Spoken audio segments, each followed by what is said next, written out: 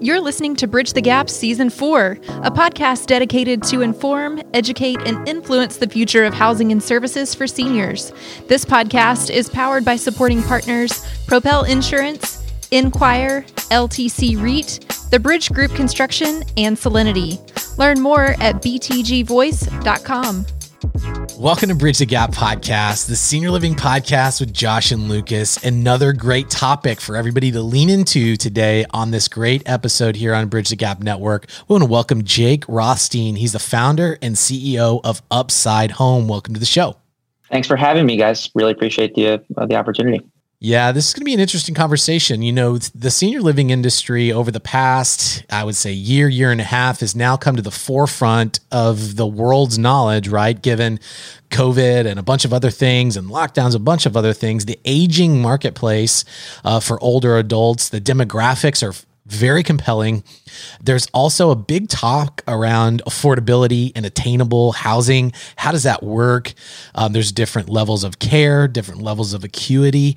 And then you also have this whole trust factor that the industry is trying to bring back occupancy and also bring back trust around the space of older adult care and senior housing. And Jake, you are the founder there at UpsideHōM, which is more of a home care model. But then there's also a lot of great correlation and relationship that you have to traditional senior living. Before we get into some of these topics around individualized aging, technology, and even the cost of traditional senior living, why don't you give our listeners some background of why you even got into this space and why it was so attractive to you? Sure. So started in the industry 6 or so years ago due to a personal family need. My grandfather was diagnosed with Alzheimer's. My grandmother, who was 82 at the time, was trying to care for him.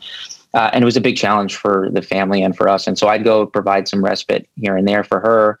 And she was still very mobile and active. So she'd get a call from her girlfriends. Hey, can you meet me at Starbucks for a cup of coffee in a half an hour, just for an hour to get away?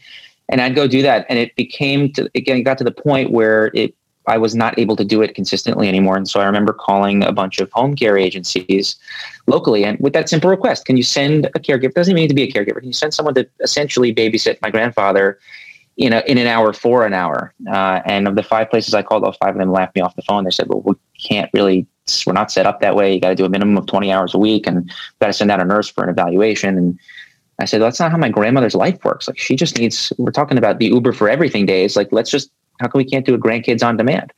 And so my first company started with my cousin, Andrew, to tackle this need called Papa, after what we called our grandfather, to do just that, to build grandkids on demand. And so fast forward 6 years, Papa's now doing thousands of visits across the country every day. And it's being reimbursed by Medicare Advantage in most of those visits. And it's very exciting because we learned a lot about the industry and the needs of the older adult population.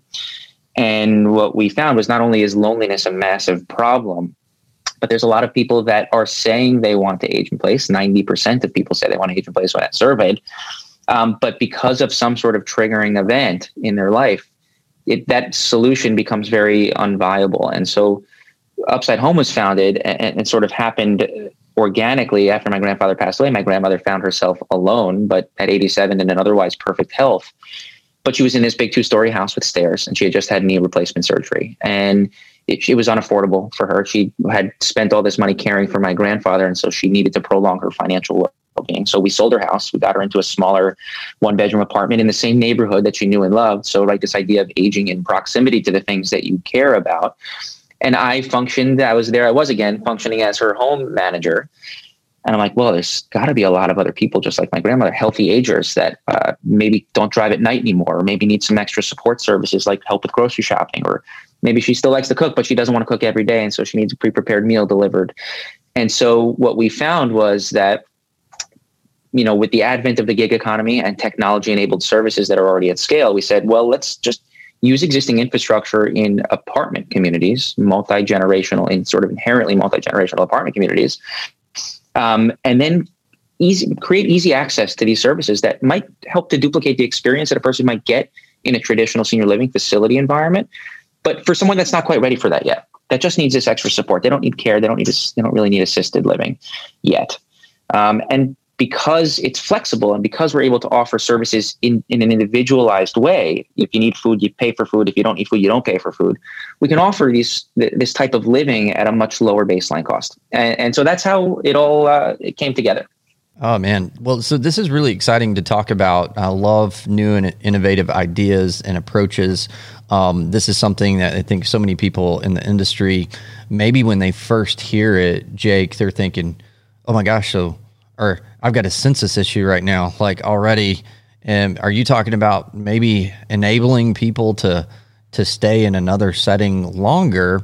And, I'm kind of saying, I think so. I think that's it's an option. One of the things I'm personally really passionate about, I think Lucas is as well, is with the aging boom that is upon us. Even as large as the continuum is and the capacity is already in senior housing, senior living, that's kind of a broad definition.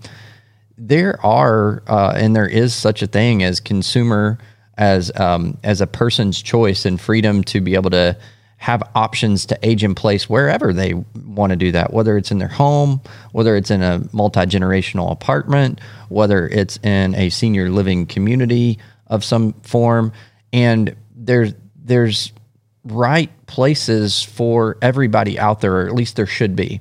And so I love the idea of enabling people and equipping them with an opportunity to have some more options and some more choices for whatever level they want, and they can afford, and that they need. So if you're talking to maybe our audience, which is predominantly a senior living audience, what would you tell them would be some of the reasons why perhaps they should be considering partnering with solutions like this? Yeah, it's a great question. So we work with a lot of senior living communities, sort of in a referral capacity and a partnership capacity. We see ourselves as sitting in this continuum before traditional senior living. And senior living, acuities have gone up and age at entry has gone up over the years. And it's become seemingly more of a healthcare product rather than a wellness or a lifestyle product, which I think was maybe the original intent of traditional senior living. And so what we really want to do is we want to capture people that ultimately might need traditional senior living, but get them in that transitionary period where we can support them as they age, as they're in this continuum, but do it outside the walls of a facility so that if and when they do need that, we can be that very easy guiding hand into the right facility. And so what I'd say is there are people that are looking at traditional senior living that aren't quite ready for it, and they know that, and maybe the traditional senior living communities know that also, and so we get referrals that way. And then ultimately we would send them back if and when the timing is right. There's the other piece of this is the affordability piece. I mean, there's a big gap in affordable senior housing, and so where we play, and one of the unique things about our model is that we are able to match people based on compatibility. So if you're a single older man or woman and you don't want to live alone, or your kids don't want you to live alone anymore because you had a spouse that just passed away or whatever it might be, we'll match you with someone compatible. And that compatibility is not necessarily based on age, but it's based on activity level and interests and things like that. And we say, okay, well, why can't you live with a roommate at 78 years old? Why can't you wake up in the morning and have someone to say hello to? Wouldn't that be nice? And by the way, we alleviate loneliness and help to prolong your financial well-being while doing those things. So we can offer price points as low as $1,500 a month for a shared unit. And so that's a price point that probably most senior living communities can't even do, just because they're tethered to big assets, and it's just hard to make that offering available. And so that's one of the sort of the selling points for us. It's like, okay, well, if this person was never going to go into traditional senior living at all, because only 10% of people and older adults actually wind up in senior living, we can capture them and we can give them a safer place to age. So a question, because I'm trying to visualize this solution in my mind. So is this more of a technology app based where software is doing the work, or is this more of like on the spectrum of like a placement, a referral, a coordination, a concierge that's bringing all this together, or is it an app? What exactly is this technology? Yeah. So the technology sits behind the scenes right now. And what we found, and one of the things that we learned early on at Papa, was that older adults have a very widely varying degrees of ability to use technology. Some are really comfortable with their iPhones. Some have a flip phone that they can't even turn on. And so what we said is, let's build really great technology to facilitate the coordination and the execution of all these great services that people will want. And then let's put a human touch between that technology and the older adult themselves or their families. And so with that, we say, okay, well, let's give them access however they are comfortable accessing really great technology. If you want to text us, you can text us. If you want to call us, you can call us. If you want to FaceTime us, you can do that too. And then let our home managers, we call our home managers, there are people that are building relationships with our residents, let them go do all the heavy lifting using technology and some human touch. And so we said we want it to be a personal experience, a personalized experience. We want to build trust with these customers, with our residents, because we want to be able to point them in the right direction for the right services at the right time and really improve quality of life and improve health outcomes and do all of these important things. But we don't want to overwhelm with technology. Technology is, like every company in our mind, is a technology company. It's 2021. If you're not using technology to run your business, then you're probably doing something wrong, in some capacity. What we're finding though is, now that we have a critical mass of residents, we're understanding what are the baselines of how people are going to engage with us. So does it make sense to build a consumer-facing app that gives them simplified access to ordering food or groceries or rides, or even healthcare services like, urgent care telemedicine or primary care telemedicine visits in the home?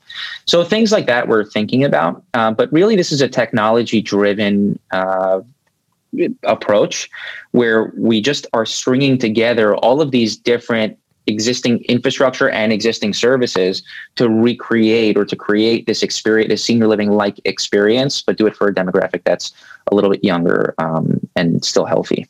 So that demographic in particular, I think as a senior living operator, that's a very intriguing group. I'm assuming you're probably talking more about the boomers generation, which is, we've been talking as an industry about this generation as if they're in our industry already, but they're really not yet. They're kind of on their way. So we're needing to learn a lot about them, because we really believe, and I think data and demographics kind of show us that it's a much different group as far as their needs, their preferences, their affordability, their ability to use technology, than this greatest generation of elders that we've been caring for as an industry.